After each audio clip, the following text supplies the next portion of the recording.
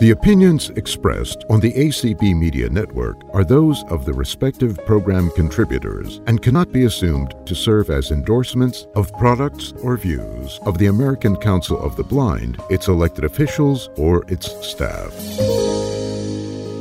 Hi, this is Paul Edwards on Tuesday Topics, and if you didn't understand that, there is something wrong with you.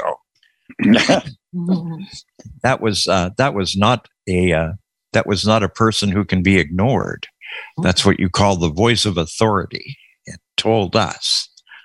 Tony Schwartz. Yes. That is Straighten excellent. Up and fly right. That's right. So now you've heard from two of our folks. You've heard from Larry. Hello, Larry. Happy New Year. Thank you. Happy New Year to you, too. Excellent. And Mr. Brian, I didn't forget you this time. There's a first time for everything. There is. How long do you think it will take you to get used to typing a new date? For me, I get a little fumble fingered for about 3 or 4 days till I get the rhythm of that new date down. I think it's going to be an interesting issue. I don't think I had a lot of trouble putting out the announcement for Tuesday Topics, but of course, it took me forever to put it out. So, hello, Mr. Rick. I've been using 2023 the whole month of December. So that makes sense. You were practicing. I was jumping the gun, boy. Let me tell you, I was anxious to get 2022 over. That's for sure. Yeah, Amen. 20 in the rearview mirror. 12, 22, 22. We're gonna have 1, 2, 3, 2, 3 this month. This is true. Are you into numerology? Not desperately. No, I am. I am not. But I always read what I get on my fortune cookie. that's different. That's different. I mean, we're talking about the wisdom of the Orient. Yes. Do you use Be My Eyes or Ira when you have to read your fortune cookie? I use Vicky. I use Margaret or grandchildren. There you go. Aren't they lucky, huh, Larry? Yeah. Oh, yeah. So, depending on who's at the table, we also throw in between the sheets.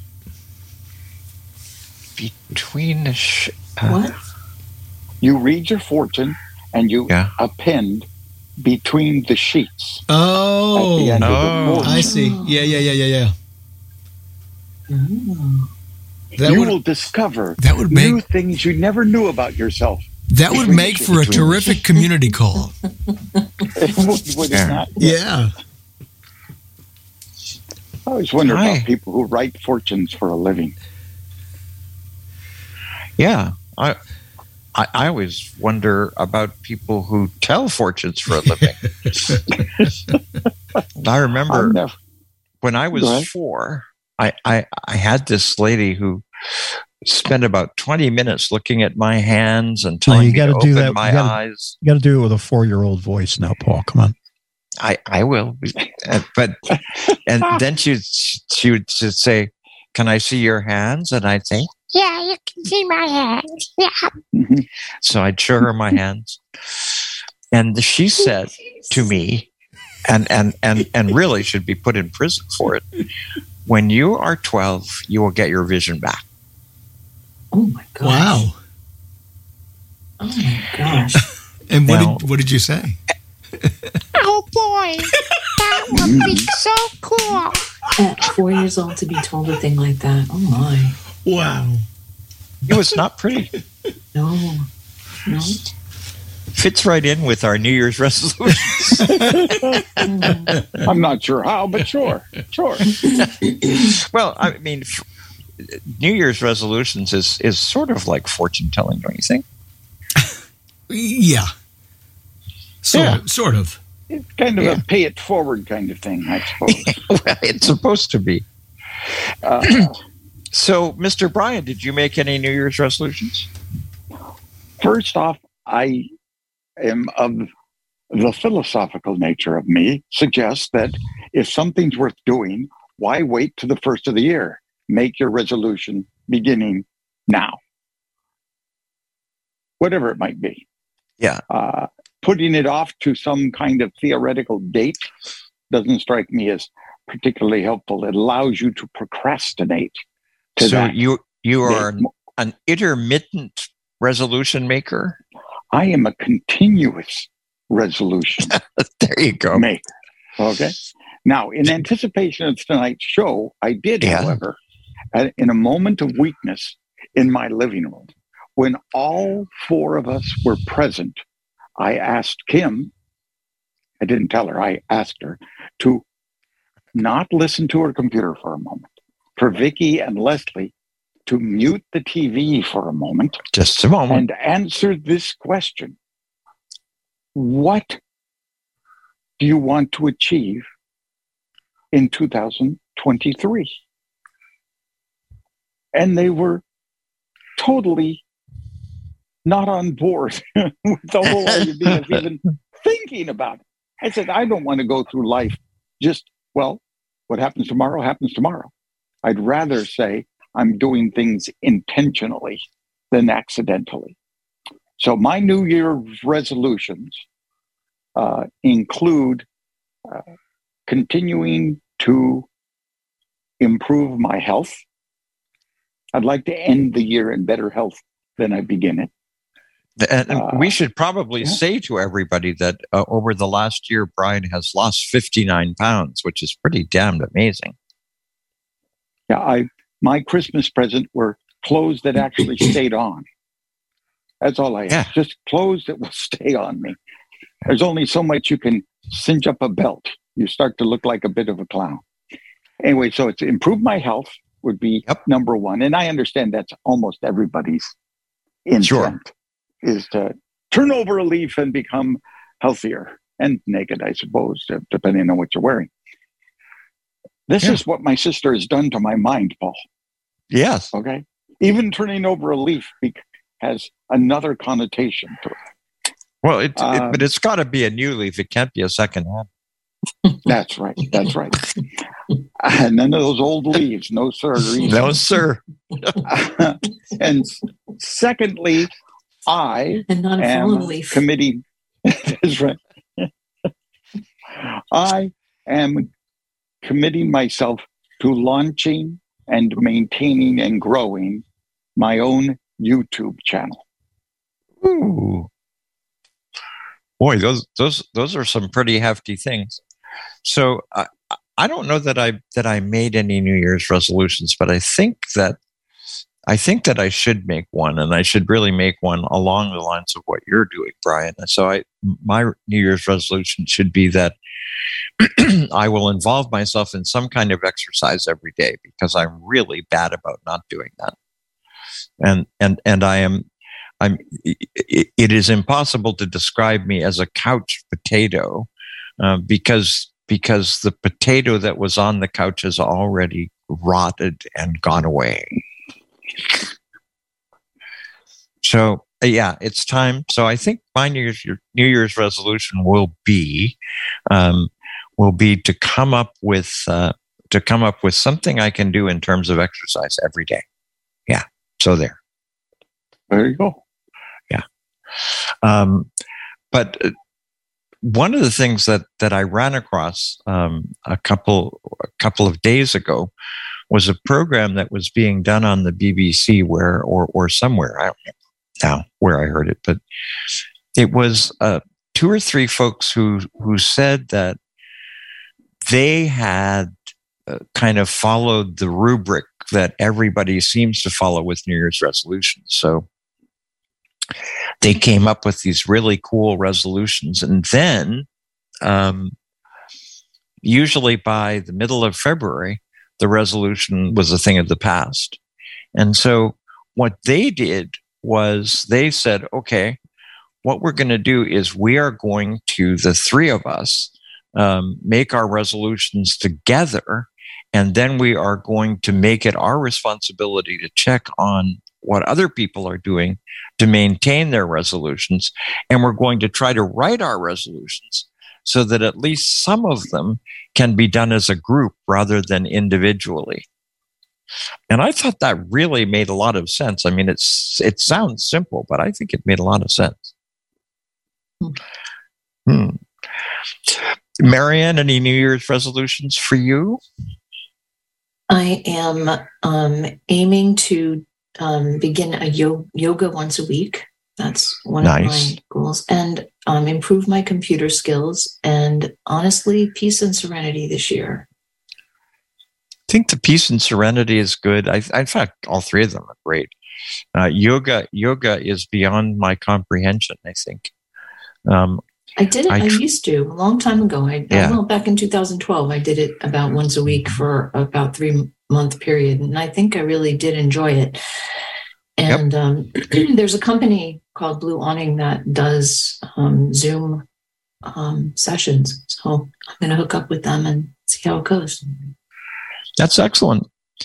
Mr. Rick, any New Year's resolutions for you? Yeah, I've got two. The first one is never to vote for Kevin McCarthy. I can deal with that. And the second one is to not eat any more Walker's shortbreads after I finish the 4.6 pound tin of Walker's shortbreads. Wow. Jeez. Well, that's good. Walker's shortbreads are very good, though. Oh, they're terrific. I have been talking over the last year here in Jacksonville about how much I like dark chocolate. And so everybody for Christmas gave me dark chocolate. So I cannot tell you how much dark chocolate I have. I just don't even wish to discuss it. The truth is, I haven't eaten too much of it yet, but it is an event that's going to happen. Yeah, it's got medicinal qualities, dark chocolate. It's very good Yes, it does. Antioxidants. Yep. If you're going to eat chocolate, it's the chocolate to eat. Yeah. Well, see, that's my New Year's resolution. I'm going to increase my intake of antioxidants. Yes. So that's red wine and chocolate, huh? That's right. Yeah. Oh, yeah. What a way to go. Yeah. Yeah, Walker's shortbreads are antioxidant. Yeah. Mr. Larry, how about yourself? I typically have not paid attention to New Year's resolutions at all because I do them throughout the year, generally. Now, exercise is something I need to get back to. Not that I need to lose weight because I don't, but from being a type 2 diabetic, I know that exercises is one of the staples that you need to do to keep blood sugars in check, A1Cs in check, cholesterol in check, although mine's low. So I am going to start that after I finish some of the stuff that I got over Christmas. I mean, no sense doing it now. Let's start with a clean slate. I think I have a couple of more of Brian Charleston's chocolate chip cookies, too, that need to go before that starts. And then, because John has said to me, so when are you going to get back on the Nordic Tracker? I said, I got so much stuff going on here, and it's Rick's fault because he keeps throwing stuff at me to do for ACB, of course. And so I do those things because that's what I do. So I got to stop all of that, or at least find time when I'm not doing something on the computer or whatever else, carve out some time and go for about a half hour to 45 minutes and then work up from there. So that's definitely something I'm going to do here early on in the year. Depends on, again, when I get finished with the cookies, and that's pretty close. We're almost done. So we've discussed this before, but did anybody say white rabbits? No. Oh, see? I did. And that's supposed to mean that I'm going to have good luck all month. Yes. I am not familiar with this. Oh, no, we talked about a month ago. We did. We talked. We on this very show. We talked about it on the show. We did. We did. That's why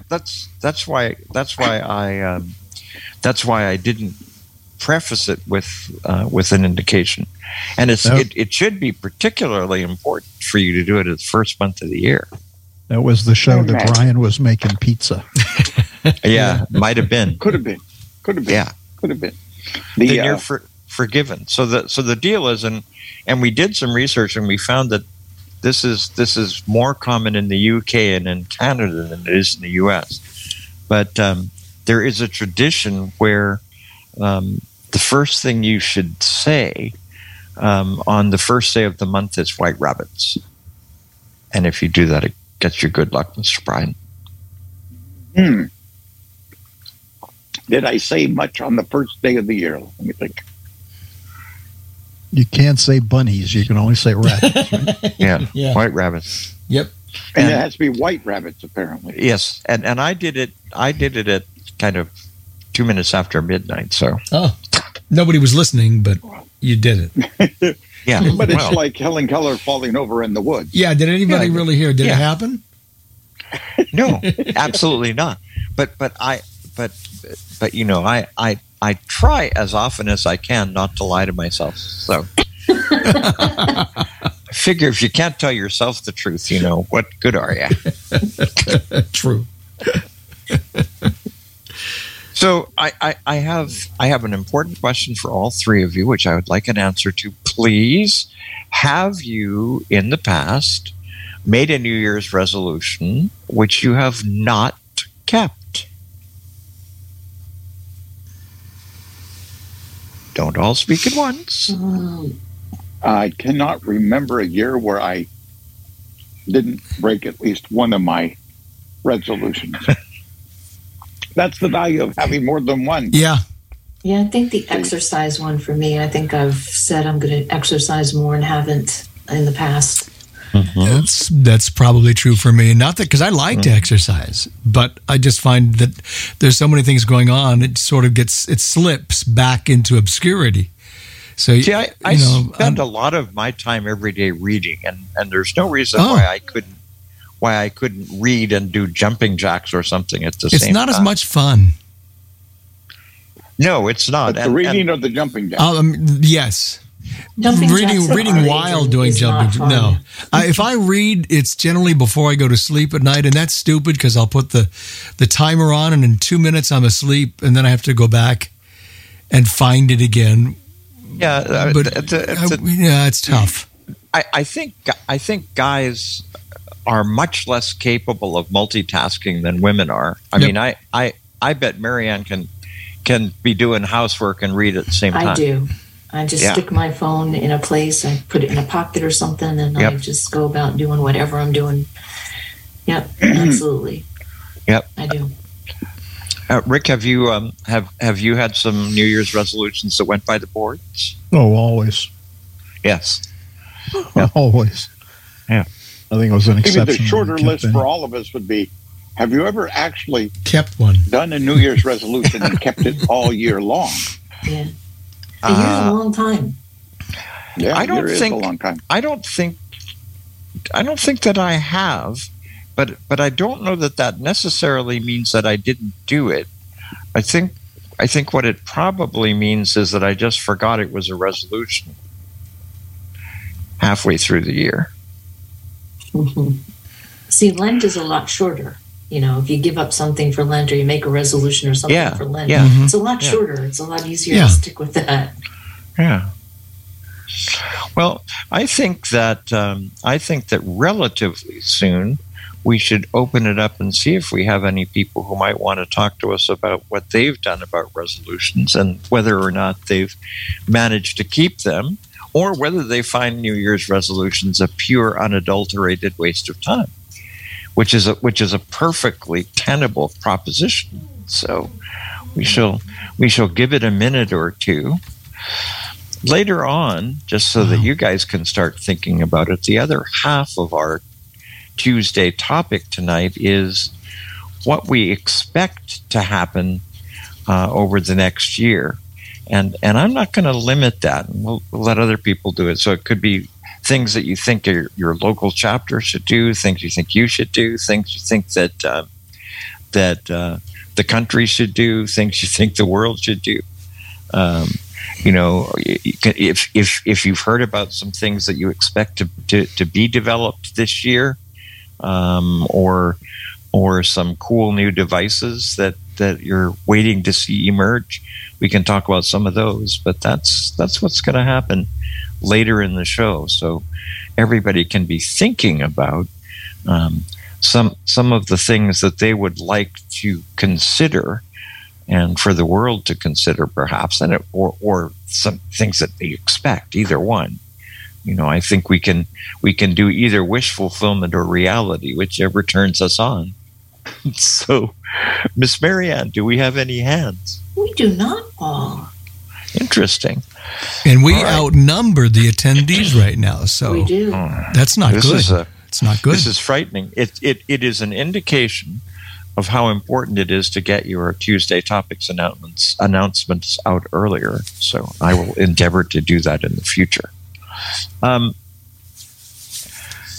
So in terms of resolutions, let's see if there is. We have a raised hand. Aha. Ta-da. Doug Hall just raised his hand. And nice. Doug, you may unmute. Hey, Doug. Hi there. Am I unmuted now? You are. You are, sir. You are indeed. Okay, thank you. I have to agree with what Brian said before. When it comes to New Year's resolutions, I prefer to do it when I feel like doing it, not waiting until the end of the month. I wanted to mention, you're talking about New Year's resolutions. I went to Christmas dinner with some friends, and there were 3 women there, and they all said that they were going to lose weight after the holidays. Mm-hmm. Of course, they never said what holidays or what year.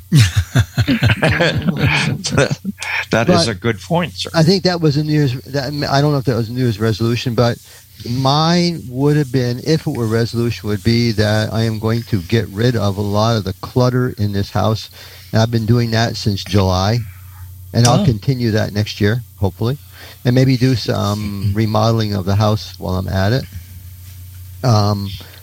And I wouldn't call that a New Year's resolution.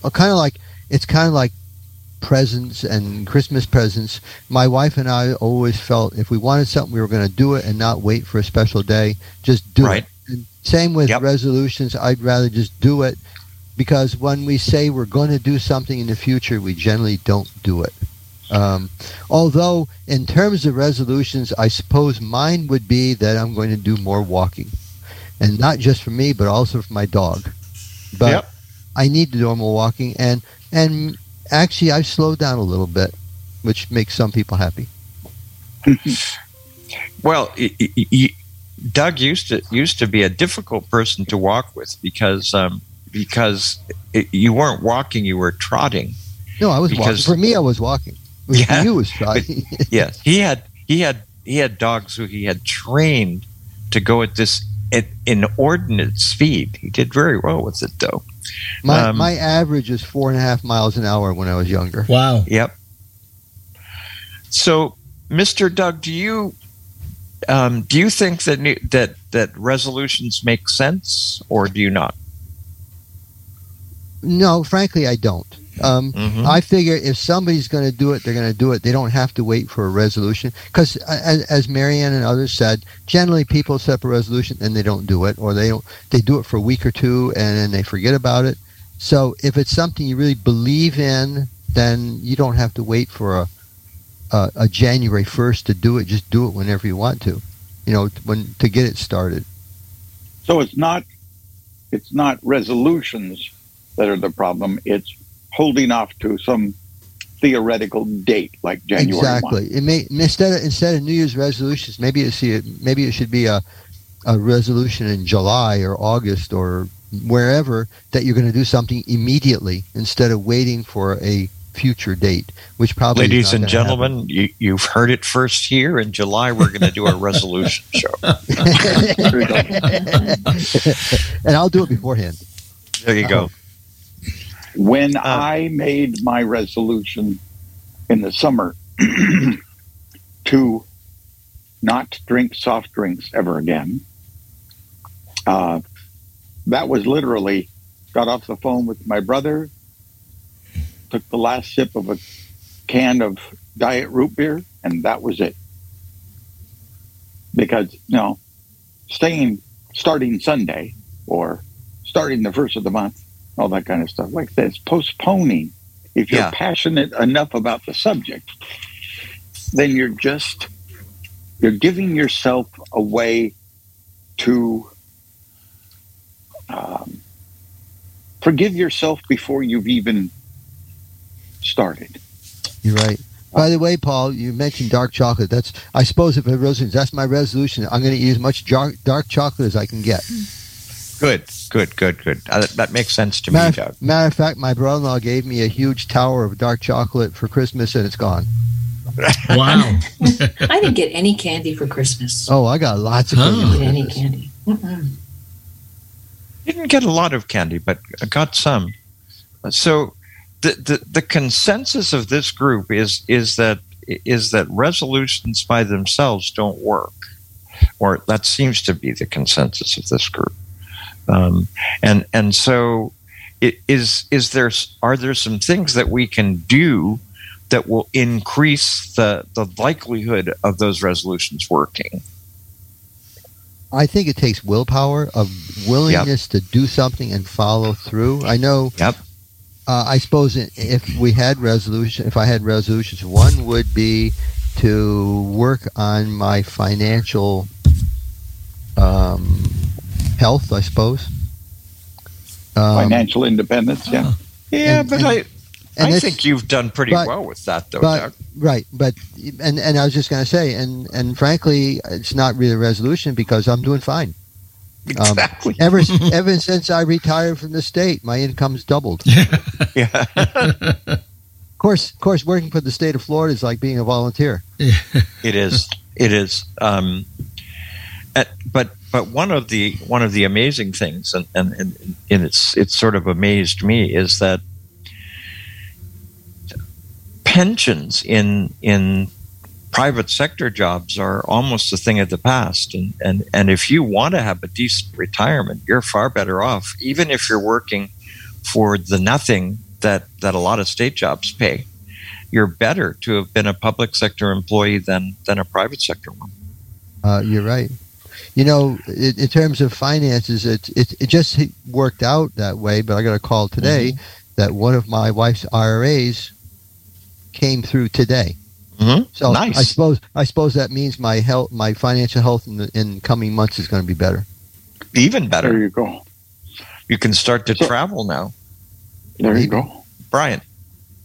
So, one of the ways that I make a resolution and keep it is, even though I say I'll never drink soda again, I say to myself, never is a long time. So I'm going to say today. Each day, It's I keep this resolution today. Tomorrow will take care of itself. I'm going to deal with today. So I had an interesting situation that's sort of along the same lines as yours. So let me begin by saying that for, I don't know, 40 or 50 years I was a constant smoker. I smoked about a pack of cigarettes a day. And about a year and a half ago, I was pretty ill. And my lung doctor said, I'm not going to tell you have to quit, but I am going to tell you you're likely to live a lot longer if you do. And so I said, okay, as soon as I finish what I have, I'll stop. And I did. Did I stop completely? Almost. What I've sort of said to myself, and I've absolutely been able to keep to that, is the only time that I will smoke is when I'm away and with other people who smoke. And that's meant like a couple of weekends over the past year and a half. And what's nice is, even though they say that smoking is an addiction, I have had no problem stopping again. But it's been interesting. We have another raised hand. Sorry, Brian. Let's hear it. No, let's hear it. Debbie Green. Hi there, guys. Hi, Debbie. Hey, great discussion. I think one of the things for me that makes a resolution stick, or a goal, is to be clear about your motive. When I lost a little bit of weight this year, and I was pretty committed to it because I was seeing how I wasn't horribly overweight, but the excess weight was dragging me down in terms of my energy level. And even cognitively, it seemed like that was impacting me. I've got some grandchildren, that are 9 and 12, and I wanted to, be able to engage with them in a healthy way. Yep. So even as we're talking here, I'm thinking when we can understand why we want to do it and keep that front and center. That makes a lot of sense. Yep. That makes a lot of sense. I think the other thing that I think we can do is I think we can really make what we're doing more public if we really want to do it. Because I think a lot of us don't talk about our resolutions because we secretly know that we don't want to be absolutely required to do these things. Accountable. Yeah. So one of the other things we can do if we want our resolutions to work is put a big sign on our front door that says whatever it is we resolve to do. Yeah. Or just, and for real, just tell a friend or a couple friends, I'm working on this, check back with me. I've got a friend at church and we got a little competition going in terms of our weight, so, and I don't even say good morning to her. I just walk up to her and say a number, Yep. She does the same thing, so just a little friendly competition going there. I think that's excellent. So Ms. Deb, did you make any resolutions this year, or had you been doing that all last year? No, that was last year's stuff. But let me tell you an interesting resolution. My word for the year is less, LESS. Yep. And what I mean by that is I have a tendency to put too much on my plate. Everything sounds fun. Everything sounds like that would be interesting to do. Yeah, let me do that. Yeah, I'll jump in on that. Yeah, sure. And first thing you know, I am up to my neck in stuff. Yep. And I have kind of lost focus on the things in my life that I really value, that I've kind of lost focus on. What are my strengths? What are the areas that I can really make a contribution, because I've spread myself so thin. So this year, I'm going to be real intentional with when I have an opportunity to jump into something new. It's going to be, is that really what I want to do? Is that really going to enhance my life or complicate my life? So it'll be less. It'll look like less, but it'll be much more focused and much more fulfilling as a result. I think that makes perfect sense. Yep. Excellent. Yep. See how that goes. Miss Deb, thank you very much for your call. You're so welcome. Thank you. Yep. Very good. All right. Anyone else, Miss Marianne? Yeah, just now. Ending in 219, telephone number ending in 219. You may unmute. This is Peter. Hello, Peter. My resolution, one of my resolutions this year is to read 3 Braille books. That's a cool resolution. Yeah. I want to increase my technology, and I want to read 3 Braille books. So are they going to have to be more than one volume? Well, I mean, let's not push this. I have to say, I think that's an incredibly useful thing to do. I do too. One year I said that, because I much prefer fiction over nonfiction, I said I must read a nonfiction between every 3 fiction books. And it really was very, very helpful. I got to know a lot more than I did before that. So Braille is the same way. That's one way you can develop your skill at it. Yeah, I've been reading that I've been reading the scripture and stuff because I'm a pastor, and so I've been reading every week. And but that's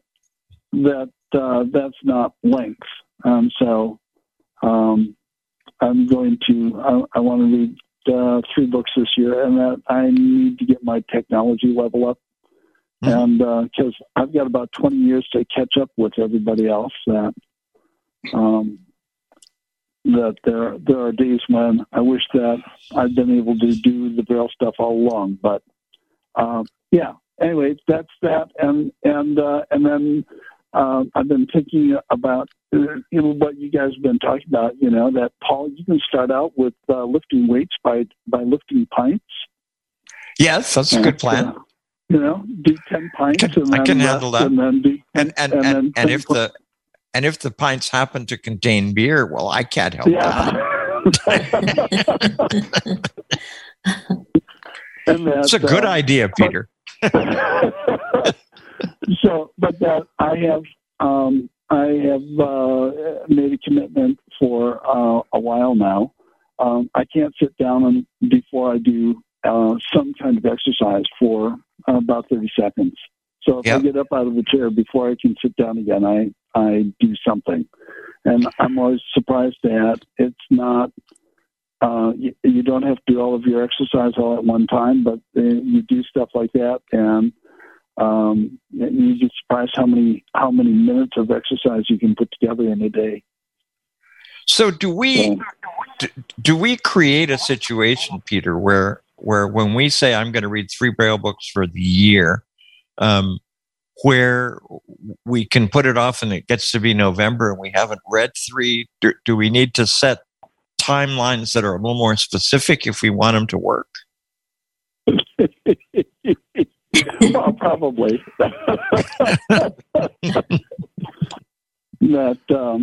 Just asking.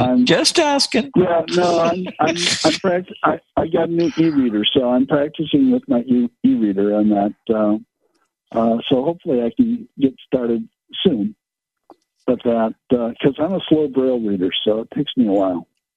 So I have I have the same kind of issue as you. I certainly read a fair amount of nonfiction, but not nearly as much as I read of fiction. And so I have now essentially said that rather than doing it with books, if I read 2 chapters of fiction, I have to go read a chapter of nonfiction. And that's actually worked well. There is a particular nonfiction thing that I just found the other day that I'm going to make my magnum opus for this year. It's called America and the World, and it is a 4-volume history of the involvement of the U.S. with the world from 1500 to 2020. Wow. Published by Cambridge University Press. And each of the books is about 900 pages.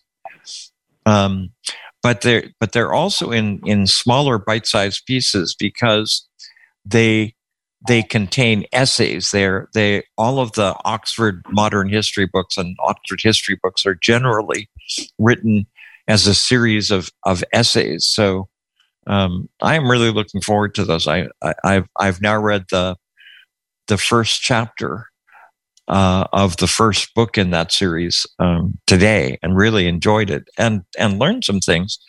And what makes it interesting is these were intentionally kind of rewritten histories. They came out in 2021 and have very clearly said that that in their view, the way that we have studied American history in the past has been provincial and self-centered, and that we really need to be far more concerned with understanding how the world has impacted us and how we've impacted the world, because that's where we live. That's why you don't want to vote for Kevin McCarthy. That wasn't me, but I don't want to vote for Kevin McCarthy either. Just to be clear, Brian, I'm with you. I've been a lot of reading that I've been doing lately has been on how religion has played a major part in the United States position on racism and the genocide of the Native Americans. Yep. and that so I was surprised to count up this last year. I read 320 books, and about between 85 and 90 of them were research and nonfiction. That's good, Peter. That's excellent. So anyway, those were mine. Yep. Thank you, sir. Appreciate you very your call. much. Yep. By the way, Paul, another way to do the exercise thing is I do my exercising before I'm fully awake. I get up, here's the restroom, go to my treadmill, walk on it at 3 miles an hour for about 20 minutes or so now, and then go and lift a couple of dumbbells for a while. And eventually I wake up enough to say, what the hell am I doing? And sit down. But I've got my exercise in before I'm even half awake. Well, it's probably warm enough most of the time here that there's no reason I can't go out the back and swim lengths of my pool. I just need to do it. And, that my house is big enough that just walking from one end to the other is bad. So there you go. If I do that 100 times a day, I will have walked a mile or two. Very good. So, any thoughts on any of Peter's and Doug's stuff, you guys? I think the Braille stuff is such a good idea, because if you don't practice Braille and if you don't persuade yourself that you really want to do it, it is a skill that doesn't improve, and it really requires the kind of intentionality that Peter's given it.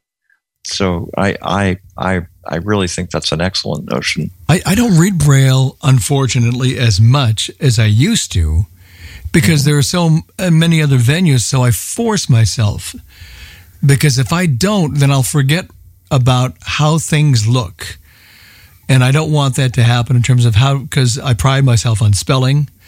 And it's so easy with computers. It does the spell check for you. Right. It is. It very is. And I see plenty of that, unfortunately, on lists. And I'm not going to name names, but I see atrocious spelling. And there is one message going the rounds now on the ADP list that is just pathetic. Oh, really? Yeah. Well, so I'm keeping my hand in, if you'll pardon the expression, to continue to use Braille in a lot of different ways. And I'll sometimes get magazines, even though, I could have easily gotten them on the computer just to read. I read reference cards, computer reference cards. Oh. That's how I learn software applications. And I read them in Braille. Now, I received, five NBP books? Braille books for Christmas this year. Anybody who thinks that you ever master anything, they need psychiatric help, because you never, ever master something. You work to try to get there. So I'm reading Judy Dixon's books on Word and PowerPoint. I've got the PowerPoint one. Yeah. And it to me, that when it's nonfiction, when I'm trying to learn something, I learn it better if I do it in Braille. Me too, Brian. Rather than doing it auditorily. I can't learn computer applications through listening. I would love to have a Braille version. I bought the Hable one. At the beginning of the summer. And for those who don't know, the Hable one is a Braille keyboard that you can use to connect your iPhone so that you can write in Braille. You can actually do anything that you can do with an iPhone with the Hable one. But I am finding it almost impossible to learn with the materials they provided and with some of the other audio tutorials I've found. I have not been able to find a decent Braille manual for the Hable one. So maybe somebody will send me an email and tell me where I can find one. But I agree. Technology is far better learned using Braille, I think, than it is using audio stuff. We have another hand raised. Good. Nigel, you may unmute. Mr. Reichardt, nice of you to come. Am I audible at the moment? You are. You are indeed. Very good. Happy New Year to everyone. And I just want to say that whilst we're on the topic, I'm sure most of us know that tomorrow is, I guess it's designated World Braille Day, Louis Braille's birthday being. And Paul, we're still on for tomorrow, aren't we? We are. Good show. All right. So as far as resolution is concerned, I would say that those of us amateur resolutionists were blessed with Paul's delivery to the Florida Council of the Blind about how to draft a resolution. Mm-hmm. Oh, different kind of resolution. I'm sorry. It's You're right. different. So that's about the only resolution that I have any experience, any exposure to. Seriously, though, I would say that for me, and I know it sounds very general, I have wanted to do this before the year began, and that is, of course, incorporate into my exercise schedule 3 days a week of exercises. And I used to have a total gym. It's one of the nice. It's a 3,000, but I had various circumstances erupted in my life that caused me to get rid of it. But I'm considering the possibility of acquiring another one. But the issue is space and storage and so forth, although they claim that you can put these things under a bed, at least the older units.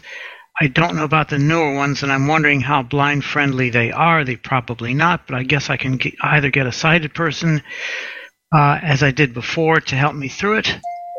Oh, geez. Hold on. There's Kimberly. Hang on. Hang on just a minute. I'm on the air.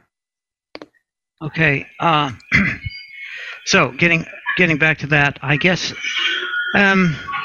as Brian was pointing out, that's something that one should do prior to the actual commencement of a year or so forth. Right. Make it in advance so that one has an objective to achieve prior to the actual commencement of a particular time period. So yes, I did not start out the year very well because I did not do my Monday morning exercise yesterday. Will I do it tomorrow? Yeah, I know. Mm-hmm. So, but tomorrow you have the Braille Club stuff to do. Yes, and hopefully we can get that done. It'll be done by noon, and I will have the afternoon. Although there are some things going on with Kimberly that I need to help her with. So yes, it's a question of working it in when you decide you got to do it. What time are we meeting tomorrow, Mr. Nigel? Yes, 10 o'clock. Very good. But we're going to allow. Normally, when we have guest speakers come in, we tell them 10:15, but our meeting starts at 10. So you can come in and whenever you want. I guess I'm going to play host tomorrow. Nice. So I'm kind of new at this job. Yeah, you're doing well with it. And Nigel is a former president of the Braille Revival League of Florida, so he knows lots about Braille. Still on the board. And he is on the board. Of course you are. Yeah. As immediate past president, just like you're still on the board of BRL. I am. And I'm definitely going to introduce you as such, and you have been introduced by Larry McDowell as such. So excellent. I'm looking forward to it. Yeah, absolutely. Except he needs to know. When did you change your name to as such? What? As such? You're going to introduce him as such. As such, yeah. His name is Paul. Well, I'm sorry. When you've been drinking champagne to celebrate in the new year, you tend to change people's names. I don't know. Yeah. Well, Mr. Nigel, please give Kimberly our best, and thanks for your call. I shall, and thank you all for allowing me to participate. I feel honored. Oh, well, we're honored to have had you, Mr. Nigel. Thank you, good sir.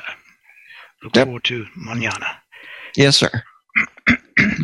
Bye. What it is, I guess I'll just say real briefly that what I've asked Paul to participate in, I've asked him to be our guest speaker at our Braille Club meeting. We have a nucleus of blind folks in Palm Beach County called the Braille Club. And right now we're in transition from one physical location to another, so all of our meetings are either taking place virtually on Zoom or on teleconference, or both. We try to link the two because we're trying to phase Zoom in as a universal platform. Anyway, unfortunately, the Braille Club is an example of declining Braille literacy in that most of the membership don't use Braille. So we're trying to phase that back in because that, after all, is the name of our organization.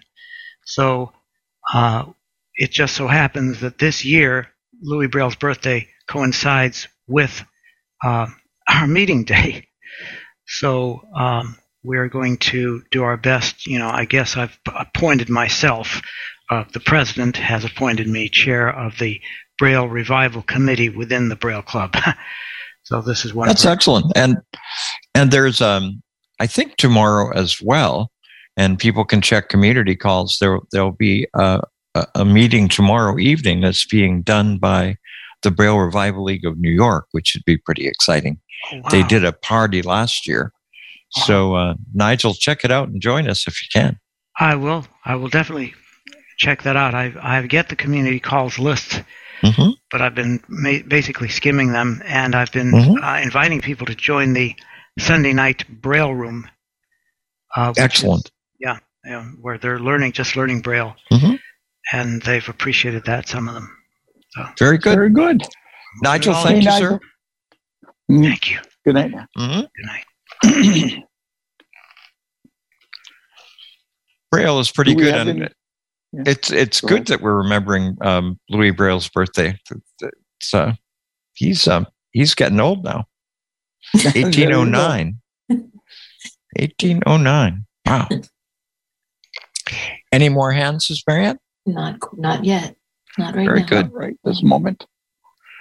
So let's sort of change topics, unless people have other things they'd like to talk about with regard to resolutions. We'll move on to this.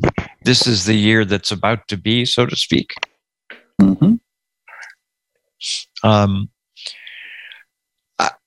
I find that people have started the year with all kinds of negative expectations. And so I was intrigued with an article that came out in Time magazine today on their website that said 5 cool things that are going to happen this year. And so I thought that was fun, because I think we often think about things that are likely to happen. And I, at least speaking for me, I tend to be pretty negative about what I expect to happen. And when we start talking about the Ukraine, and we start talking about China's attitude towards Taiwan, and the fact that the British government has cut their aid budget by 30%, and on and on and on, it's very easy to be negative about the way that our world is changing and the direction that it's taking. So I don't know. Does anybody want to start the list of things that they're looking forward to or not looking forward to this year? I am looking forward to going to the ACB convention in Chicago. Ta-da! Yeah, you took the words right out of my mouth. Well, most of them. I think there are a lot of us who are. It will be interesting to see how this all works out this summer. But I think there are a lot of us on this call who will be there that way. Rick, you'll be at the convention, or you expect to be, right? I'll definitely be there. Yep. Yeah. Marianne, you going to come? I think I am this year. Very good. Nice.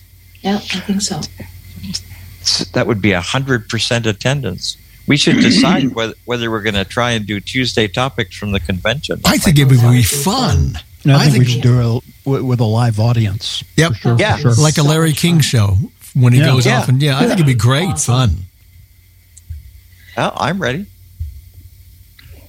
Yeah. So that would be good. So that's for me, that, and it looks as if my family is ready to take some weekend-like trips this year. Nice. When we held the convention in New York, we were planning to go to Niagara Falls, and we didn't do it. So I've got them convinced that, good Lord willing, we're going to make that happen. So I'm looking forward to that. As you can tell, the number one thing for me in this year is getting to see people I haven't had the opportunity to actually spend real time with them. Yeah. Yep. I'm looking forward to that. Mm-hmm. Interesting. So, Mr. Larry, anything you're looking forward to? Yeah, well, aside from the convention, which was already mentioned, I've been talking to people about this because I have a chance in 2024 to go to Israel with a lot of my friends from church. This year, in August, September, Alaska, I've never been.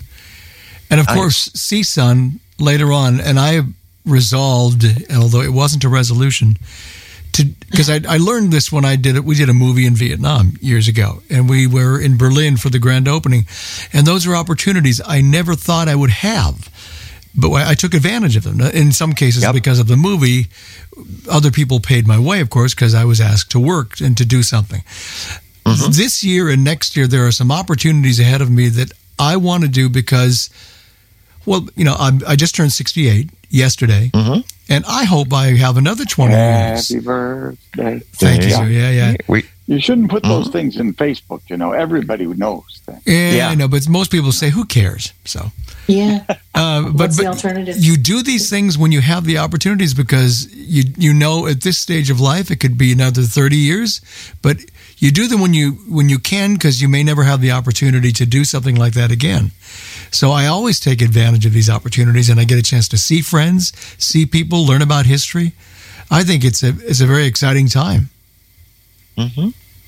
Thank you, sir. I've been to Israel. You will love it. That's what everybody says. You really will. Everybody says that. You really will. I have not been to Israel. I think though that I already have one trip scheduled, which is very cool because a friend and myself are going on a cruise together that leaves out of Boston. So I'm going to get a chance to come up to Boston in May, and I have planned to stay up in Boston for a couple of days after the cruise so that I can get a chance to see people like Mr. Brian and Rick. So that'll be fun. We are looking forward to that. I have a very exciting thing happening in 2023. Tell us. My youngest daughter is getting married. Ta-da! She has been with the same person for, it'll be 10 years by the time that she marries him. And they've been engaged by the time they marry, they'll be engaged 2.5 years. So I'm very excited for her. And where do they live? In Pennsylvania. Nice. Yeah. So I'll be up. So you're going to go up to Pennsylvania for the wedding? For lots of things. I hope to go up and do lots of wedding type things with her. Oh, that is exciting. Terrific. Yeah. Well, that's excellent. That makes the year worth it. Absolutely. Yeah, it's a nice thing to look forward to. It does. I have 2 devices that I'm going to make myself learn this year. So it's not a resolution because resolutions don't work for me. I'm just gonna have to convince myself to do it. So one is the Hable one, and the other is I have sitting just to my left a why am I blocking on the name of this thing? It's made by Freedom Scientific, and it's a Windows 10 computer with L Braille. With a Braille keyboard. L Braille. The L Braille. Mm-hmm. Right. Yep. Is it the 14 cell or the 40 cell? The 40 cell. Okay. Yeah. There's a learning curve there. There is a learning curve. Still working on it, but I'll get there too. Maybe I'll talk to you about how to do a couple of things that are inhibiting my ability. Okay. I don't like the way my Braille display is set because it's putting underlines with every letter, and I hate it. Oh yeah, so. I know what you mean. If I don't know the answer, I know people who do. Very good. Okay. So other things that we expect this year. One of the things I'm looking forward to, since we're talking about technology, is I am looking forward to getting an opportunity to check out the new device that Orbit Research is planning to market this year, which is the equivalent of a Braille and Speak. My understanding is that they've run into some production difficulties, but they are still in line to release it sometime before conventions this summer. And so I think that'll be exciting. I think that will be great fun to play with, because it again is going to be a relatively inexpensive way of taking notes and keeping track of stuff. And if it is anything like Braille and Speaks, there are going to be an awful lot of people who will fall in love with them. Cool. Yeah, excellent. I think there is a significant market for that. I do too. Yeah, based I do too. on price, based exclusively on price. Yep. There's too many people who cannot afford. I do think, however, the distribution of Braille book readers by NLS will have a tendency to slow down the adoption of the Orbit device. I know they are not comparable. But assume that you have not had much access to technology as a matter of finance. And now you get this free thing from NLS. And it does not come with training. You're going to be absorbed in working out how to use it, make it productive in your life, and that kind of stuff. So I think it will slow things down. Won't eliminate it. I think there'll be people like you, Paul, who, it's a new Braille device. Braille keyboard, yes, but a new Braille device. Who will simply do it and see if they're going to fall in love with this the way they have memories of the Braille and Speak back in the day. Right. I think the only reason that I might be inclined to disagree with you, Brian, is that the e-readers don't allow you to note take. Correct. And I think that what people used Braille and Speaks more for than anything else was note taking. No question. Because we didn't have nowadays it would be amazing to think what people would use Braille and Speaks for. But because there are so many more options out there. I mean, you can get Braille books that you would be able to read with a Braille and Speak pretty easily. But it was a lot harder to get when the Braille and Speak first came out. And so we live in a very different time, I think, in terms of what relatively inexpensive technology can do for us. So, but we'll have to see. It'll be fun to see exactly how it all works out. Brian, is there any other technology you're looking forward to this year that you know about?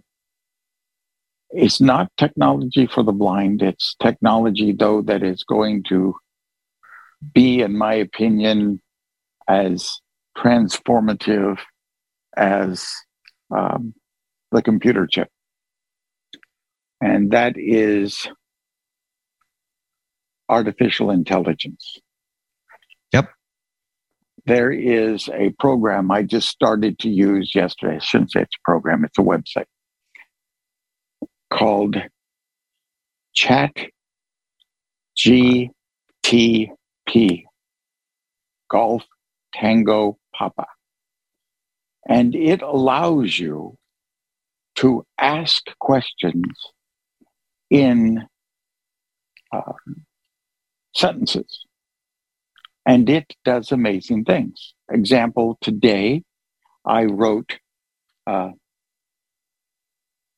do blind people cook and bake?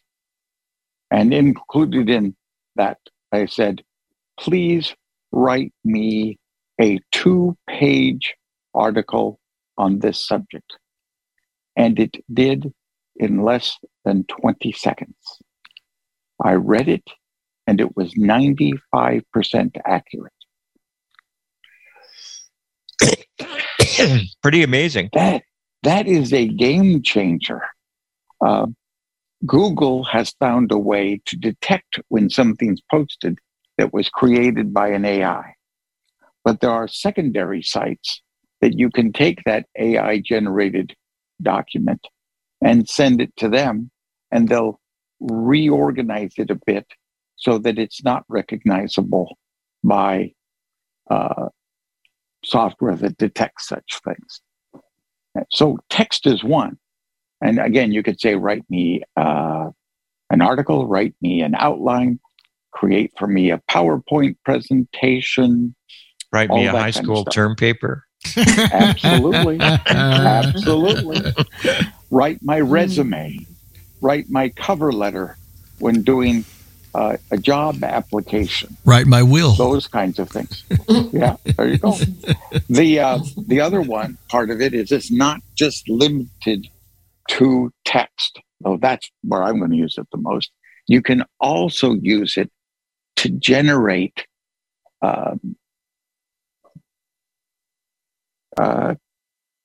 pictures. You can ask it to please generate a picture of a astronaut on the back of a horse. Now, see, that's where I think it will be most useful or very useful to blind people, because it's really hard to find pictures, for us to find exactly. pictures. So exactly. Photos, that's awesome. Wow. And you can say, and I want that picture to look as good as when a small thumbnail or on a postcard or on a t-shirt. You can do all those kind of things, and it will send it to you. And it will send you multiple choices on these things. And if you don't like what you get in the first place, you simply say, please try again. And it will come up with others that is your criteria. What's it called? Is there a cost for it, Brian? You can tell us about that too. It's through something called OpenAI.io,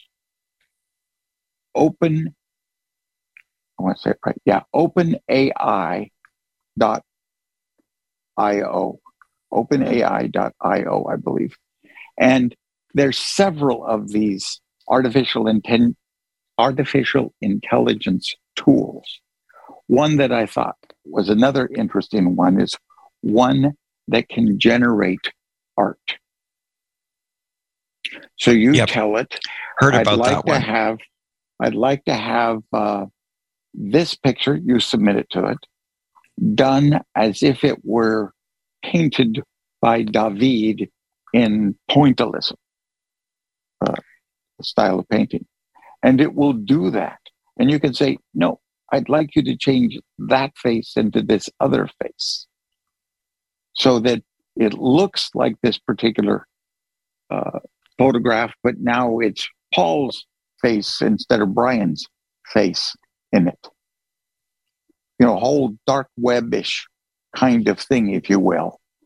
And of course, there's artificial intelligence out there that can duplicate your voice. So artificial intelligence that can generate musical scores. So what are the implications of these kinds of developments, Brian? Well, I would think one is we're not going to be able to tell the difference between reality and AI generated reality. Right. It's one thing for people to Photoshop, but this thing is capable of making the shadows correct. That's pretty scary. It is. There's an AI out there that can generate. You say, okay, I want this person to have auburn hair, ears that are close to the head, eyes that have heavy brows, aquiline nose, wide lips, and a cleft chin. And with that information, it will generate a picture of that person that doesn't exist at all. It's not like then you can just label it Brian Charleston and put it on your passport. That kind of thing, my friend. So there's always going to be a way that's negative. Yeah. Well, I think one is people are going to utilize these tools to act as virtual personal assistants in a different way. Sure. Than what we have been doing. And I think that will make a big difference. Currently, they took the web and all the information therein as of 2020 and put it into these artificial intelligences. So anything that happened in the last 2 years, it won't know about.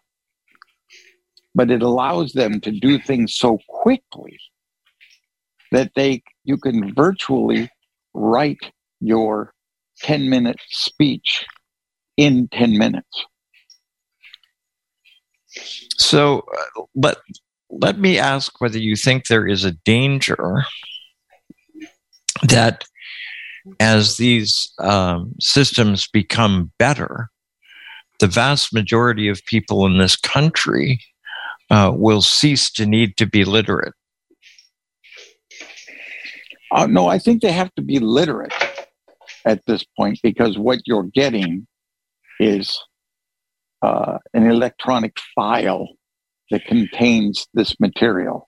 Yeah, but and they warn you that they warn you that you need to vet the information they're presenting, and you need to be able to make sense of what's given back to you. You can't ask it a question and know whether what it returned to you is true or misleading or whatever, unless you insert the human experience after the fact. But Brian, I would argue that two things are true. First, your electronic file can just as easily be spoken with high quality speech synthesis that's already out there.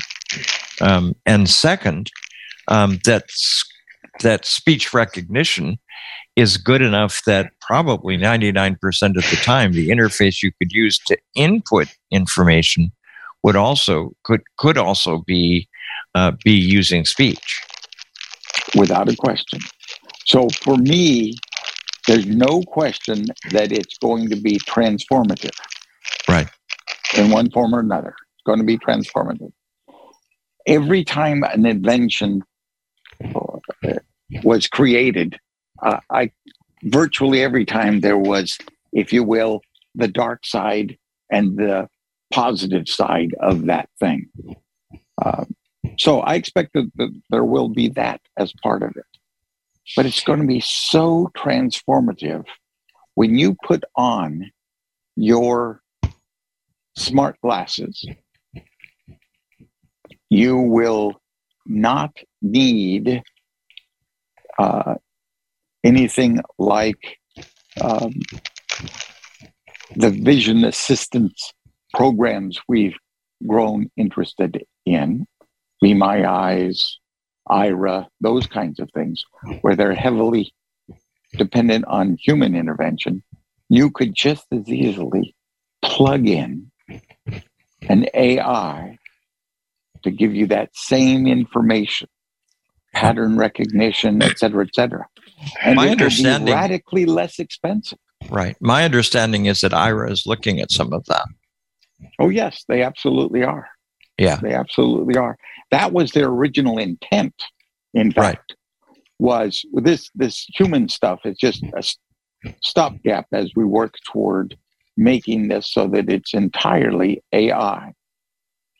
Well, I am less sanguine than you are about it. It scares me to death. We could be the last truly literate population. You've read enough science fiction, as have I. Yes. To have seen writers' expectations or their concepts of this future that is upon us. Mm-hmm. Ray Bradbury did and that of course, a lot. Sure. Right. So the number one thing, of course, is, does artificial intelligence get so intelligent that it really is a person? Well, that's another whole issue. But yeah, I guess, and but I think we can also go further and say, are we actually to the place where 20 or 30 years from now, all of the books that we want to read are actually going to be available in that same interface, and where because everybody has adopted this interface, if they can afford it, and at the moment they can, they're going to be able to obviate the need, perhaps, for public libraries. Well, you have other problems in that regard that already exist. Exactly. All of you folk who read on your Kindle, any kind of service that the local public library provides you for getting ebooks through your library card. The libraries don't own those. They rent them. And there's no guarantee. Go ahead. And the rental agreements are organized in such a way that libraries are finding it more and more difficult to afford to acquire the amount of reading that their patrons want. Yes, but again, the concept is libraries have been a place where you collected books. Yep.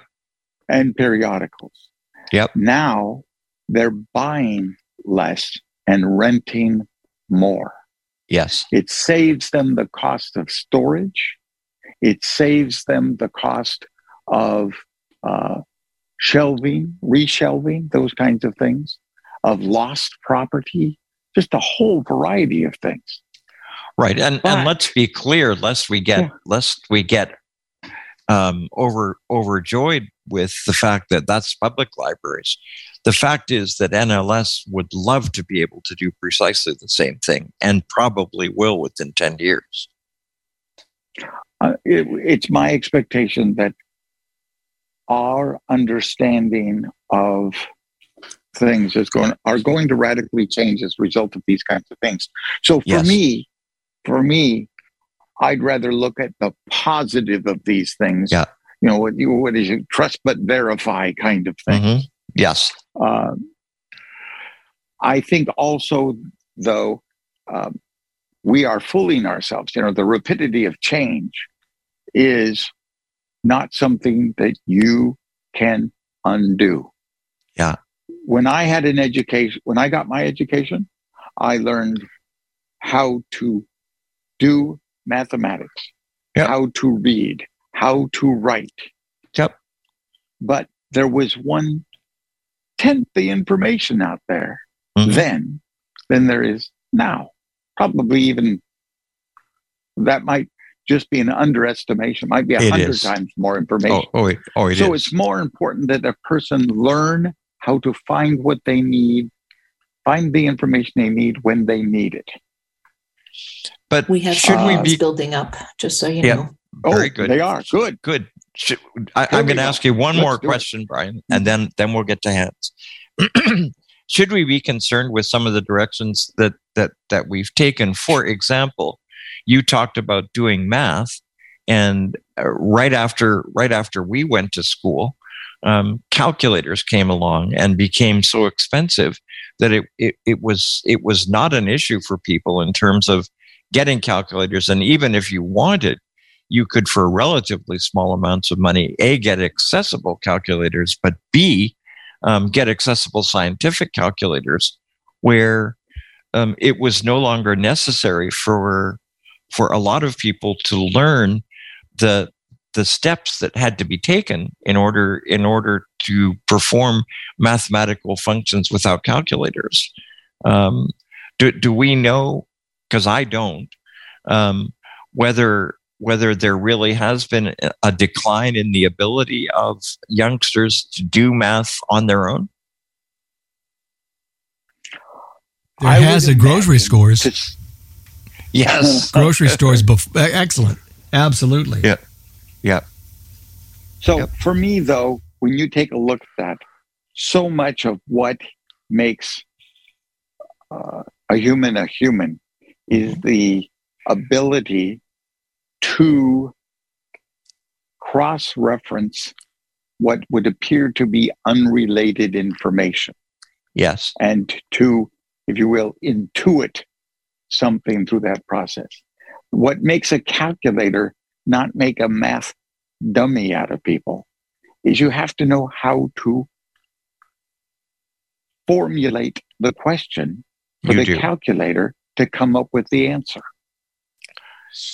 Yeah, I get that. I'm not sure it convinces me, but anyway, we have some we have some hands. We'll get back to this on a future program, Brian, because I think it's important for us to explore exactly what some of these changes are going to mean for us as blind people, but and for the society as a whole. And I think it would be fun if we put a panel together. We can think about who those folks might be. But I think that's a future show without question. Miss Marianne, who we got? We have Jane. Hey, Jane. You may unmute.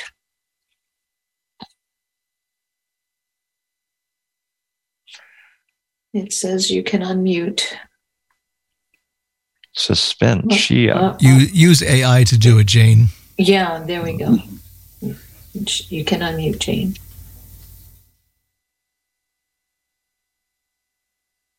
I think Jane sent me a birthday greeting, which was very nice of her. Thank you, Jane. Oh, hold on. There we got you.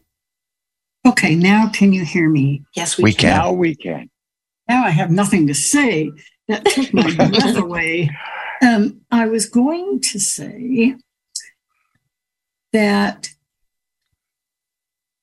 I have to go back to the creation for just a minute, because I think that God created this universe. So I start there, and it makes me both fearful and fearless about technology. I think we are going to have to learn as many skills to manage technology as we have to learn to manage ourselves. But I also think that the realm of expertise required in technology lacks the intuitiveness. And I think some great technicians are going to argue that with me, that you have to really be intuitive to figure out how to make your machine do things. You have to be willing to experiment. Or you have to demand an interface from your machine that enables you to do that. Yes. Yeah. So I'm really thinking about this topic. So that's all I want to say right now, is that I think that when push comes to shove, I am thankful that all of us, all of this is in God's hands. And that doesn't mean that we don't have a huge responsibility to understand what's happening and how to work with it. I think it's just as hard for me to do math with a calculator as it is for me to sit with my head and say, okay, if I'm going to buy something for $7.27 and I'm giving them 100, what's my change going to be? What are the largest denominations and blah, blah, blah. Yeah. So I think we have to understand how they're alike and different. And that's it for this minute. Thank you. We appreciate it, Ms. Jane. For calling, though. And we can also ask whether there are going to be differences, and this will certainly be part of our future show, Mr. Brian, whether there will be differences in terms of the way that people will be able to use this new technology based on where they live and the kind of education that they've had and the kind of environment they live in too. And the kind of support they have. Oh, I think that's true. To learn. Because I've just moved from one place where there was remarkable access to support as I got a hold of additional technology to another place where getting that same stuff is very slow. And I'm just, come on. It's tough. Yep. Yeah. Miss Jane, thank you so much. That's it. Yep. Thank you. Miss Marianne. Melanie. Hey, Melanie. Hello. I wanted to speak once tonight because I've been advised to go to the ER. We're trying to make that happen. We've got some barriers. So if I'm incoherent, I'm sorry. When I was reading the email, and it's fine, you got it out late. That happens. Local chapters and state affiliates, where I really want to see us go is advocacy, more on the local and state level. And I love Terry Pacheco's suggestion regarding more members helping out the advocacy team because they've got a lot to do. And I want to use the particulars of my unusual situation. It's taken me more and more to work with it. And I got a chance to do that with Disability Rights Ohio and went down with our executive director. Nice. As far as access to barriers to mental health. And I gave MHWC application everything I had. And right now we're thinking there's a whole bunch of extra things happening here. So that we're the only two that responded. A whole bunch of organizations were asked. And Ting and I, she specifically sought me out and had to do some persuading. So, and also I really want to see, because the Columbus chapter is allocating funding for transportation. Any visually impaired chapter member is going to get a certain amount of funding depending on how many meetings they attend in person. But anyone who attends that is not a member yet, they want to increase membership, including nationals. They want to help out with transportation since we're having so many issues with our quota. Amazon? This stuff right now. What time is it? You're unmuted, Brian. I'm trying to. I hit the mute. It didn't work. No, it didn't. That's too bad. But I think I think those are extremely good points, and thanks for bringing it up. That was something we wanted to discuss, and so let's talk a little bit about that. In my opinion, and I suspect in Brian's as well, really where the rubber meets the road for ACB, in our opinion, is at the state and local level. First, because there are a bunch more of us. The fact is that at the national level, when you come right down to it at conventions, there's a tiny proportion of our membership that's there. And just reaching out at the national level to try to get to all of our members is very often a losing cause. We have magazines and we have websites and we have email lists and all that sort of good stuff. But the fact is that it's far more effective if we can get our state affiliates to take leadership in making things happen. And there are some of them that do a really good job of that. Massachusetts is a good example. California, in some respects, is a good example. Florida has done some pretty useful things.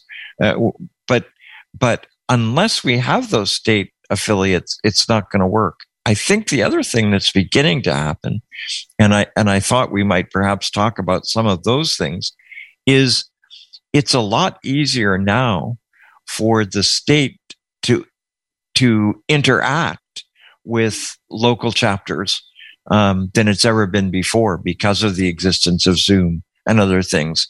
We aren't required to do in-person meetings in order to maintain contact and in order to provide education and access. So I think at least there's huge potential this year to develop some systems at the state level that would cause state affiliates to take the lead in creating an ability for local chapters to become more involved in doing some of the things that it's more important for them to do locally.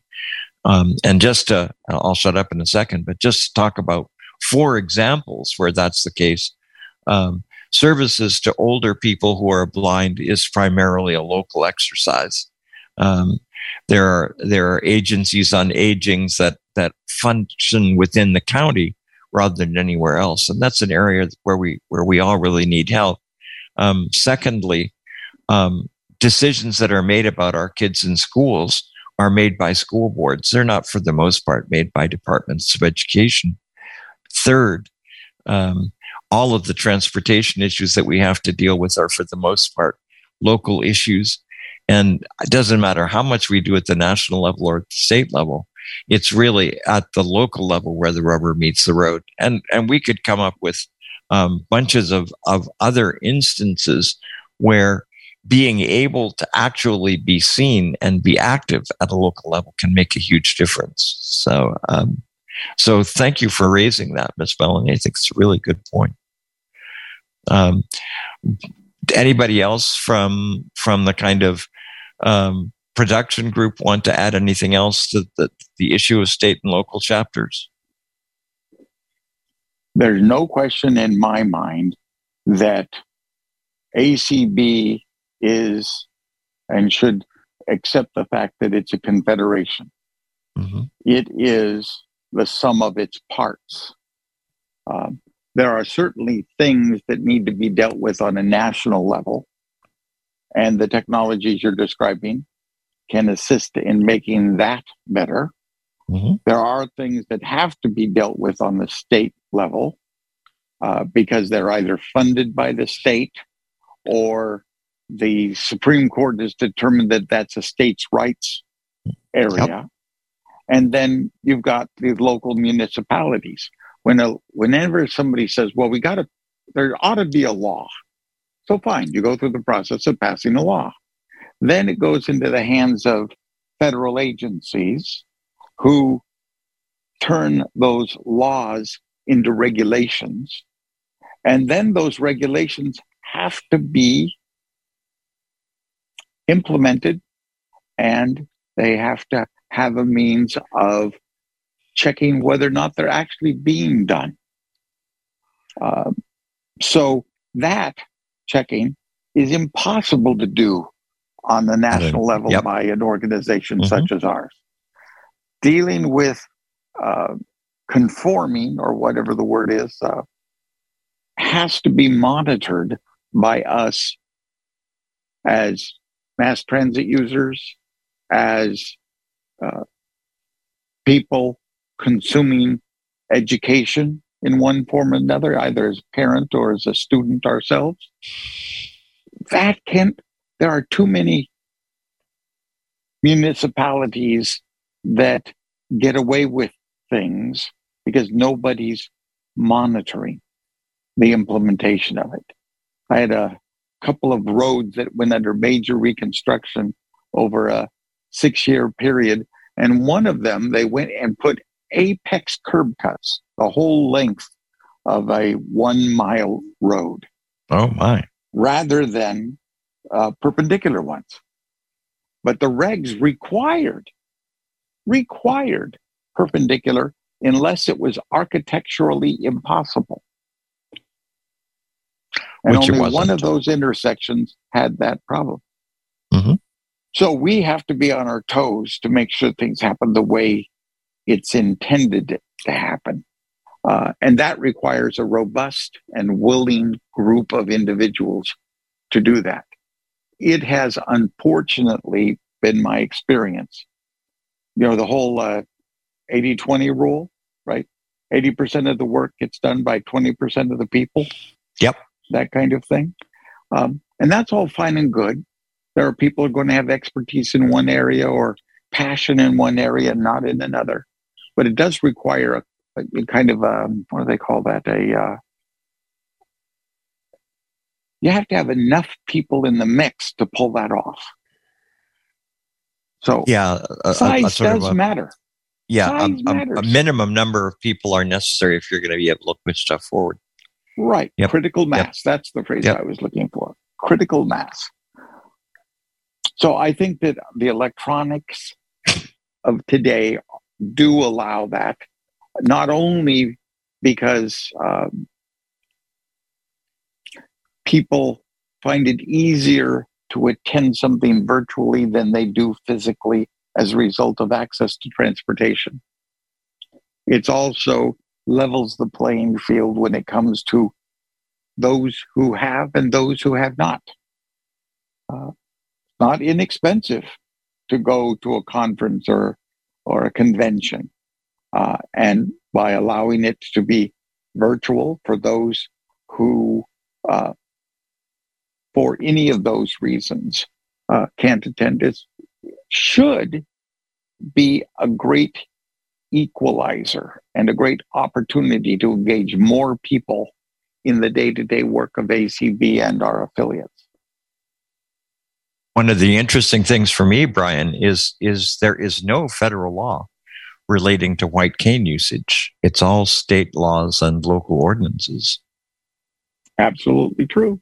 Of course, there's another whole question as to whether there should be a federal white cane law, and I'm not sure why there isn't. So we can research that and maybe down the line try to figure out a question. Miss Marianne, do we have other folks? We have Peter has his hand up again. Hey, Peter.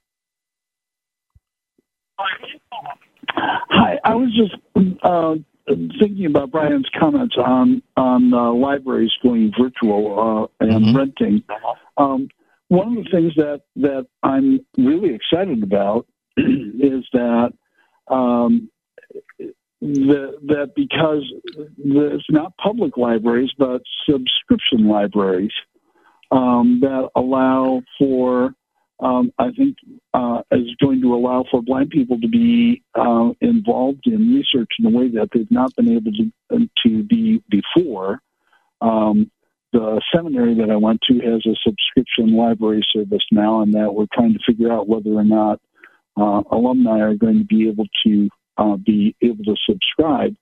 But that it gives access with screen readers and Braille displays, gives access to things like monographs and journals and in an accessible format that just was not available before when we were doing hard copy books. That there are all kinds of journals that you're just never going to be able to get in any kind of audible form. And would not normally be put in a place like Bookshare or Learning Ally. And that with these subscription libraries, all of that research information is going to be available. And journal articles that never get printed, that somebody has written up. I was reading some stuff. And there was a person that wrote this article in Syria, and it was in English, and it was a brilliant article. And without subscription services like that, I'd never have access to that ever. It's a limited audience. So it's one of the things that as we look forward into sort of hopeful things for the blindness community, I think that some of these things are really exciting and making that we just have to make sure that they continue to put this information up in accessible formats. Yep. Couldn't agree with you more. Yep. One of the things that concerns me is that currently 90% of the books published are published by 3 companies. 3. And those companies are very much involved in this rent-a-book approach. It's cheaper for them. But also, it allows them to put out different editions of the same book that may or may not include some pieces of information.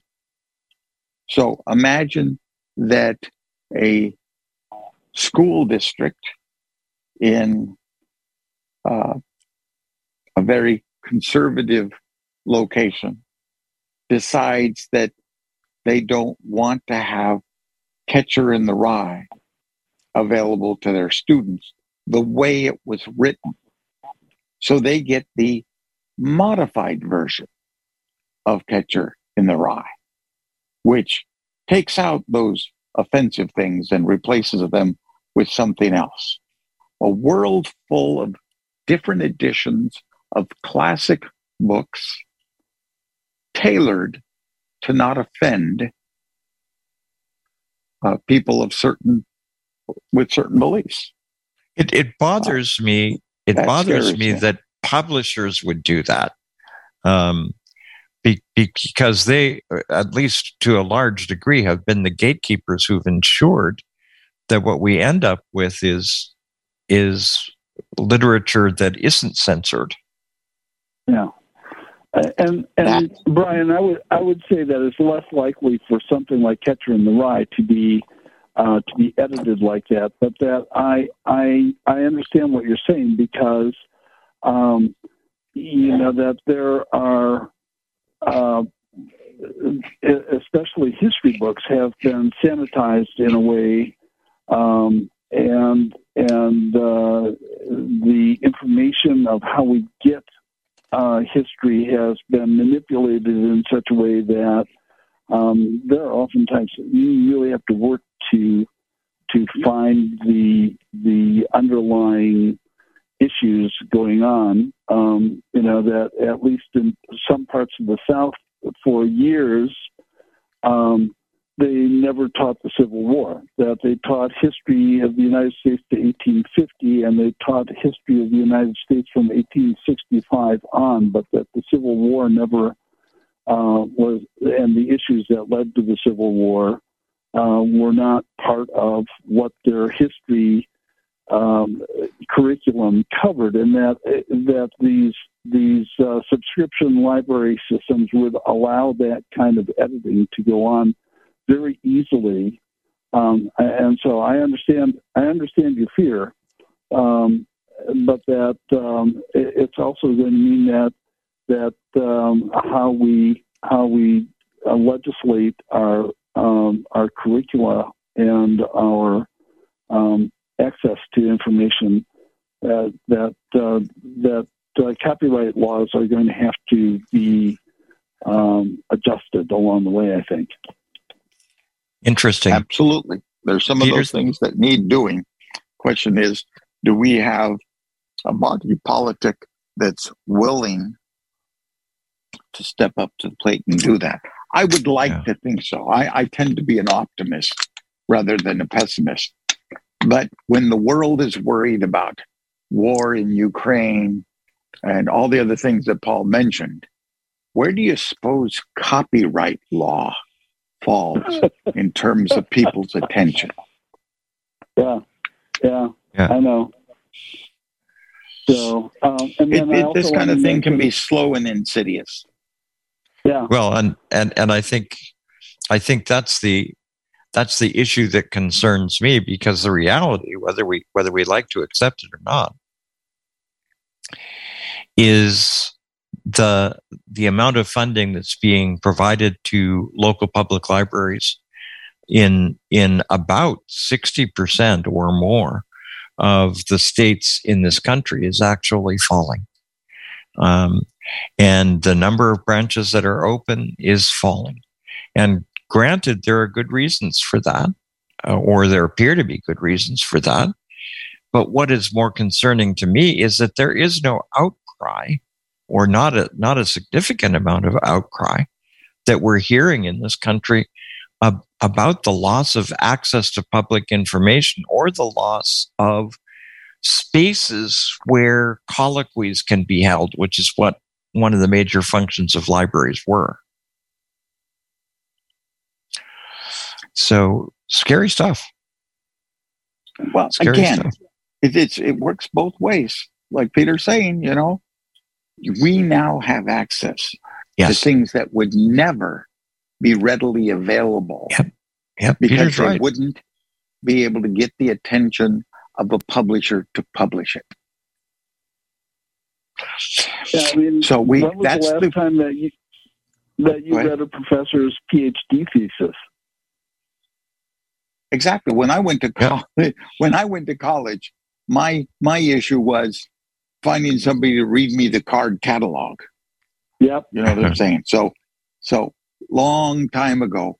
But and there's no question. I just loaded a new app on my phone that will give me access to 200 magazines free of charge. So I'm going to take advantage of that. That's pretty cool, Brian.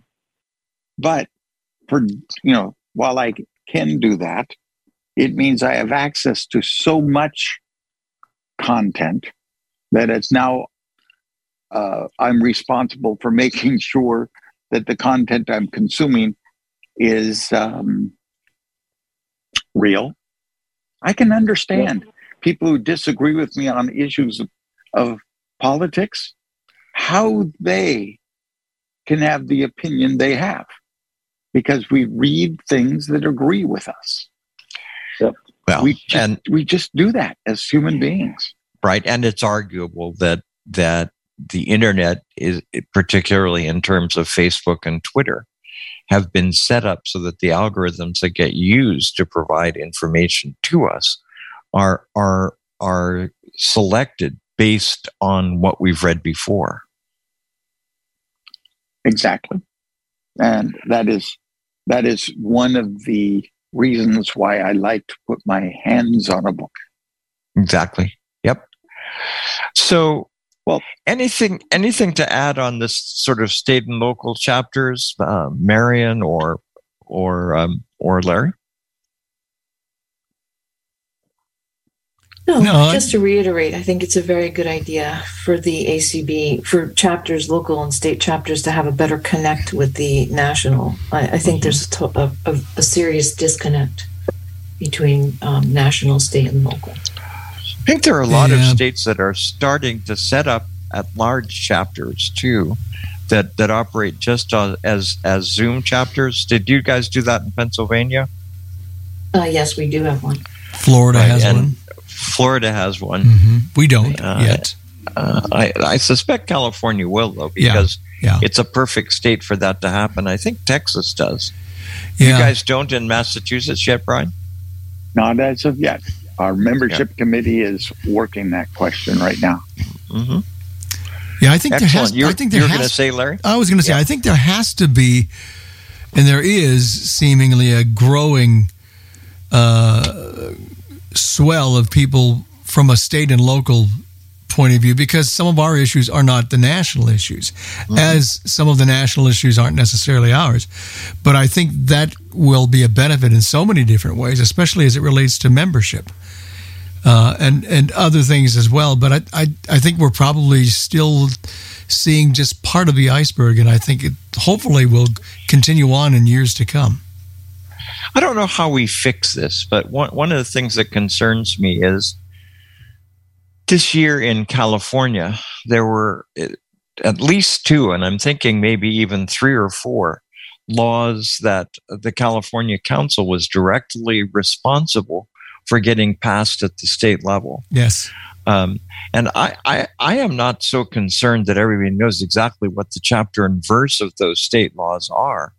I am absolutely sure that I would like everybody in ACB to know that a state affiliate of the American Council of the Blind has managed to get its state legislature to pass 3 or 4 laws that they have championed.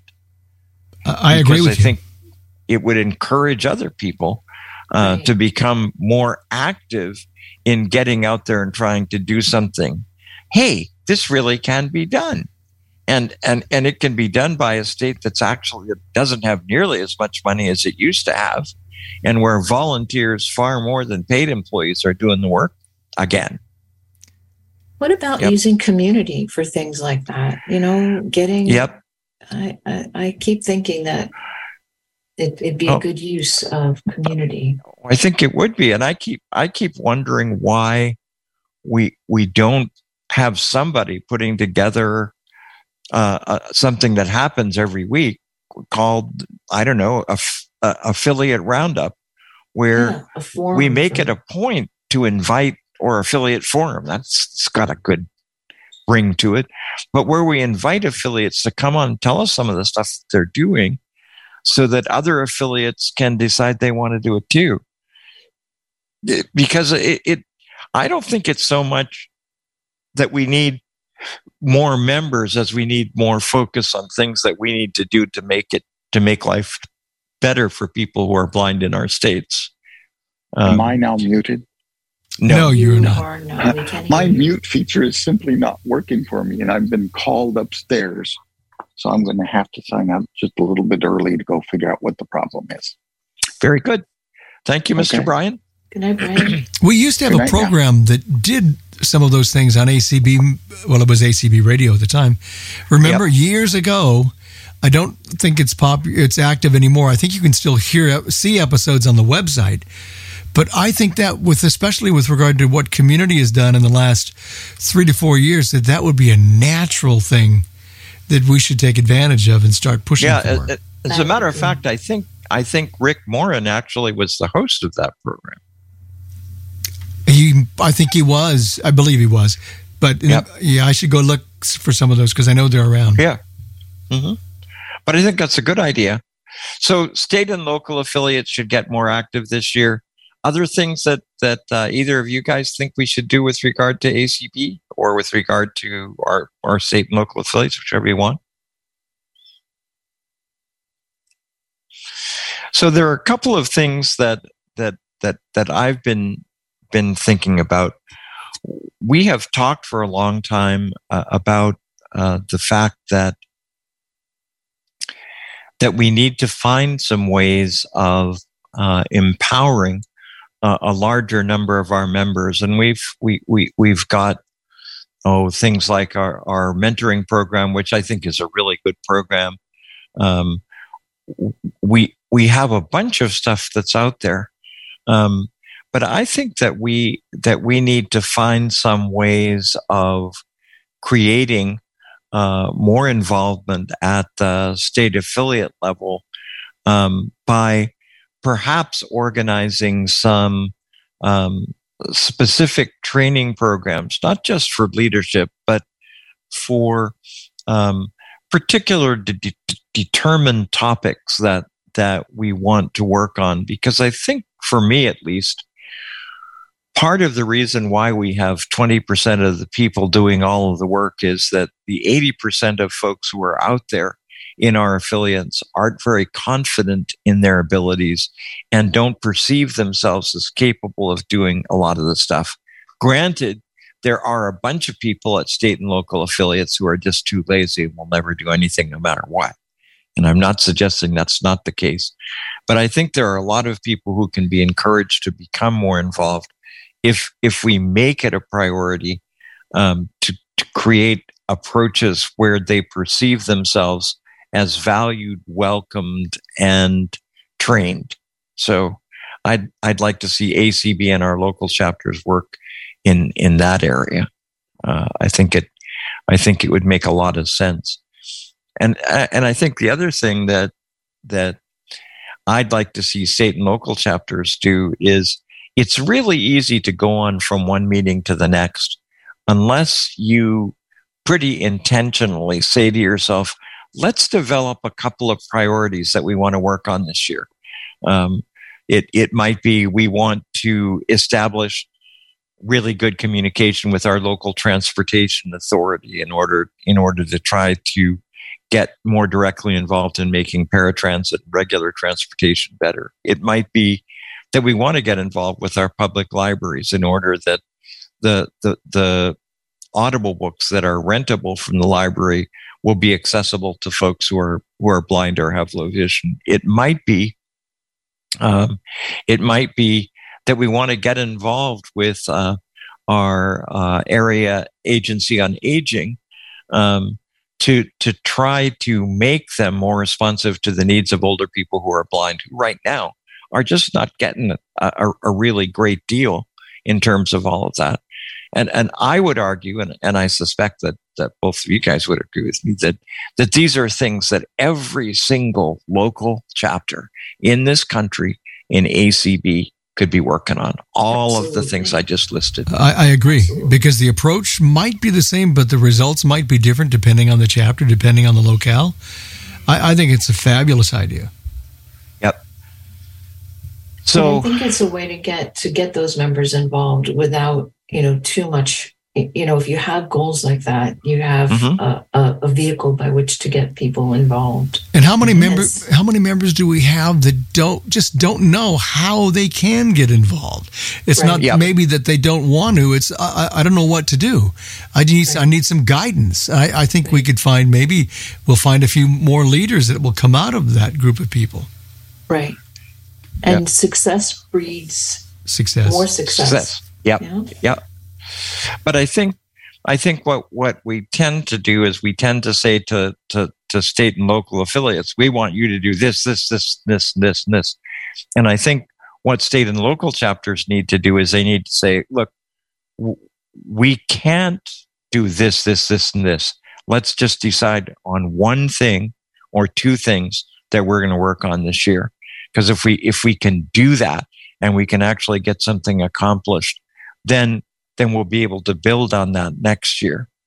So yeah, I hope we can begin to see more stuff done that creates more connections to local chapters than we have right now. Because I think there's a lot we can encourage them to do.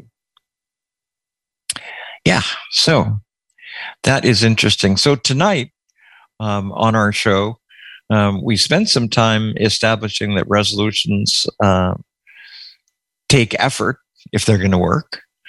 We also spent some time looking at some of the things that we think are good things that are coming this year. And we didn't spend a lot of time being negative about some of the bad things that are coming this year, like possibly inflation and possibly a less than stellar ability of the Congress to get laws passed. So I think that what we've established, though, is the year that we're going to have will depend very much on what we can do and on how we can make changes as we can. So, Marianne, any final thoughts? 30 seconds or so? No, I don't, actually. I think you've said it perfectly. Yeah, but Mr. Larry? I'm a positive person. And I think there's good things that conceivably could be happening in the next year as well. And I'm all for that, and I hope it does come to pass. Thank you. So I think next week we may actually go ahead and start to at least explore what the implications of artificial intelligence are likely to be. I think it'll be the first show, and what I hope we'll try to do next week is just to lay some of the foundations for people in terms of what some of the implications of artificial intelligence becoming more widely available are. And then down the road, hopefully, we'll be able to have some debates and to get some guests on who can talk specifically about some of the developments with regard to artificial intelligence. So we hope that everybody will join us when we begin to talk next week on Tuesday Topics about when machines get more intelligent than we are. Good night.